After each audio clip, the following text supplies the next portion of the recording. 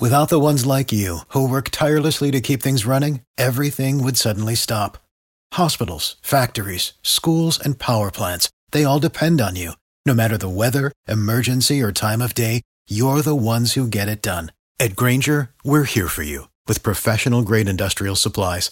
Count on real-time product availability and fast delivery. Call, click Grainger.com, or just stop by. Grainger, for the ones who get it done. Sports Pick Info, MLB picks, predictions, betting information, playoff baseball for Friday, October 18th. I'm your host, Tony T. We got Joe Duffy here ready to talk some Major League Baseball. We'll get to Joe in just a second. You'll see him on top of leaderboards over at picksandparlays.net. That's our sponsor site here. Picks and Parlays, where all the top cappers in the nation post their plays individually on a guaranteed win basis. Leaderboards and more, showcasing top cappers. We'll have a coupon code to share with you a little later in the show. But welcome in the show, Joe Duffy. Joe, how you doing? How's it feel to be on top of the mountain here?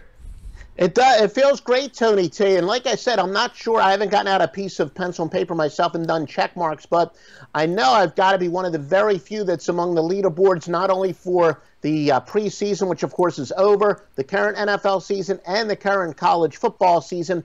And that's true because, look, so many of my angles, my theories cross sports that has to do with overreaction and what. So it definitely feels good, and we're going to be there for a long time, and NBA is here almost. Oh, that's right. We're about counting down the days, under a week until it's Tuesday when we get the NBA, so looking forward to that change of sport. Keep us more busy than we already are, but still it's a lot of fun. Of course, we're winding down with baseball here. Just single-day action. We still have the ALCS. I know this one will go off on Friday, but we can look at the pitchers here. At 7 Eastern time, Astros, Verlander, Yankees, Paxton. The line has New York minus 135, total 7.5. Of course, Verlander, it faced the Yankees in game 2. 2 runs allowed, 6 2/3 innings. But his only bad start in the playoffs was on short rest. But Paxton, well, he lasted 2 1/3 innings in his last start at Houston, allowing 1 run, 4 hits, and 2 walks. Was shaking his start at home to Minnesota, but got bailed out by run support. So this pitching matchup looks at like Verlander and Paxton, Joe, and we have the Yankees favored minus 135. Yeah, and clearly, look, in the case of Justin Verlander, as you said, when he's got more than just 3 days rest, there's nobody tougher in the postseason. I do, though, I've said this for years and years and years, I do think that the odds makers kind of overvalue pitching. In reality, I'll go with the hotter team. So I do want to see what certainly happens, Thursday night. It's by the time the morning comes is when I'll really have all my information and update it. But you got a playoff game that you want to win. I can't think of anybody I'd rather have in the box than Justin Verlander.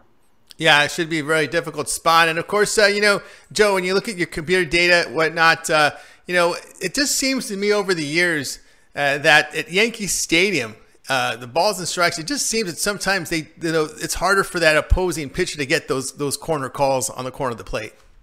Yeah, it's interesting. Look, Yankee Stadium, it does have a certain mystique there. I'm not one of those, big conspiracy theorists where the officials are going to be intimidated or they're going to give one team the benefit of the doubt. That may be the case, but there's no question, even, it's the new Yankee Stadium. I'm old enough to have been to the last 2 Yankee Stadiums. There's still just a certain mystique about it, and I can see how it's very intimidating and how the Yankees are going to have even more of a home field advantage in the playoffs than most teams will, for sure. So you think getting plus money here with Verlander, who's probably the good position to be in, regardless. As we speak here, they're about ready to start here, game number 4 here. So even if it's a situation here, we could be looking 2-2, we could looking at closeout. But Verlander plus money here looks like a good position. Definitely, but that's an early reaction. Yeah. Obviously, some of my best systems and the teams, their strategy is going to change based on what happens tonight. How deep do the Yankees go into their bullpen? They might wind up going to their bullpen pretty early tomorrow. So I would say, though, if you're getting plus money on Justin Verlander, that's one hell of a start. Yeah, there's no doubt about that. Maybe even look at did you delve into any first 5 innings? I do have some cappers that like to look at that because they're afraid of these bullpens.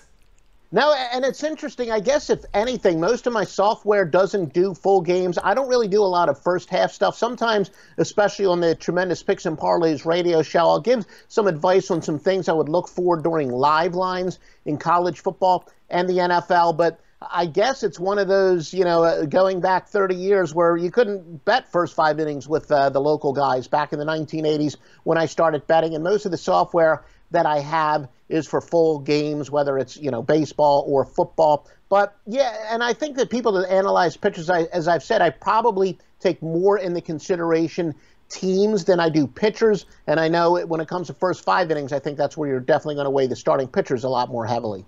All right. I know you mentioned here with the wait time here with the Nationals on the sweep. We're looking at a long layoff. It looks like they're going to start the World Series on Tuesday. So I know you shared some interesting data there on the Picks and Parlays radio show. Maybe you'll share it here in our audience here. Some interesting data about rest in these in playoffs.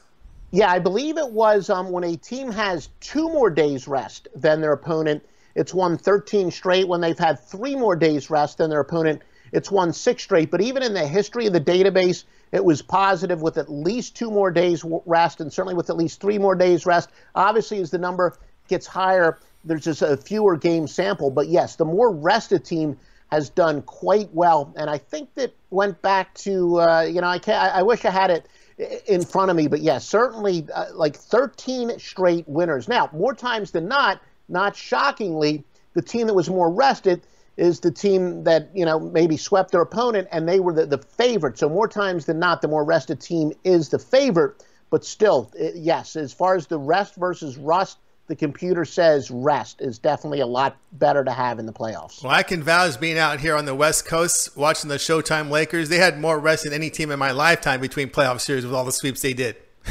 Yeah, and that's another thing I said when it comes to basketball, and it's more of regular season, that usually rest benefits the teams that needs the rest. When teams are playing well, as the Lakers were, maybe the rest wasn't such a good thing there in the NBA. But yeah, all in all, I think in any single sport, and maybe we'll even talk about this in the NFL when it comes to week 16 and 17. Do you want to rest your players if you're already have a playoff spot clinched? I still think all in all, I'd rather have rest, but I think at the end of the day, playoff series and playoff games in the NFL, they're not really determined by the more rested team. I think that's people overvalue that. Yeah, and also I think we have to look here at the management structure as well. These off days, they're organized. There's organized activities, and a lot of times you have these what do they call these? Simulated games.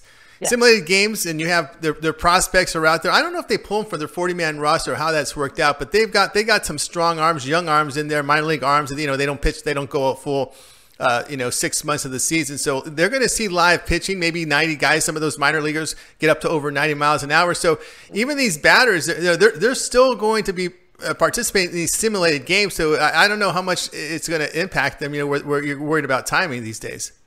Yeah, and plus, look, the fact that in the postseason, it's a case where you have closers who didn't pitch in the 8th inning all year are going to be asked to get 4 and 5 outs, and you even have sometimes starting pitchers will go into the bullpen, and your number one, your setup man's going to be asked to pitch longer. So anytime you're asking pitchers to pitch longer in a game than they did in the regular season, I don't see how rest is going to do anything but benefit them. And yeah, you could do the simulated games, and I know that the players say that there's still nothing like playing in a real game. But look, these guys are playing at such a high level. They played 162 regular season games.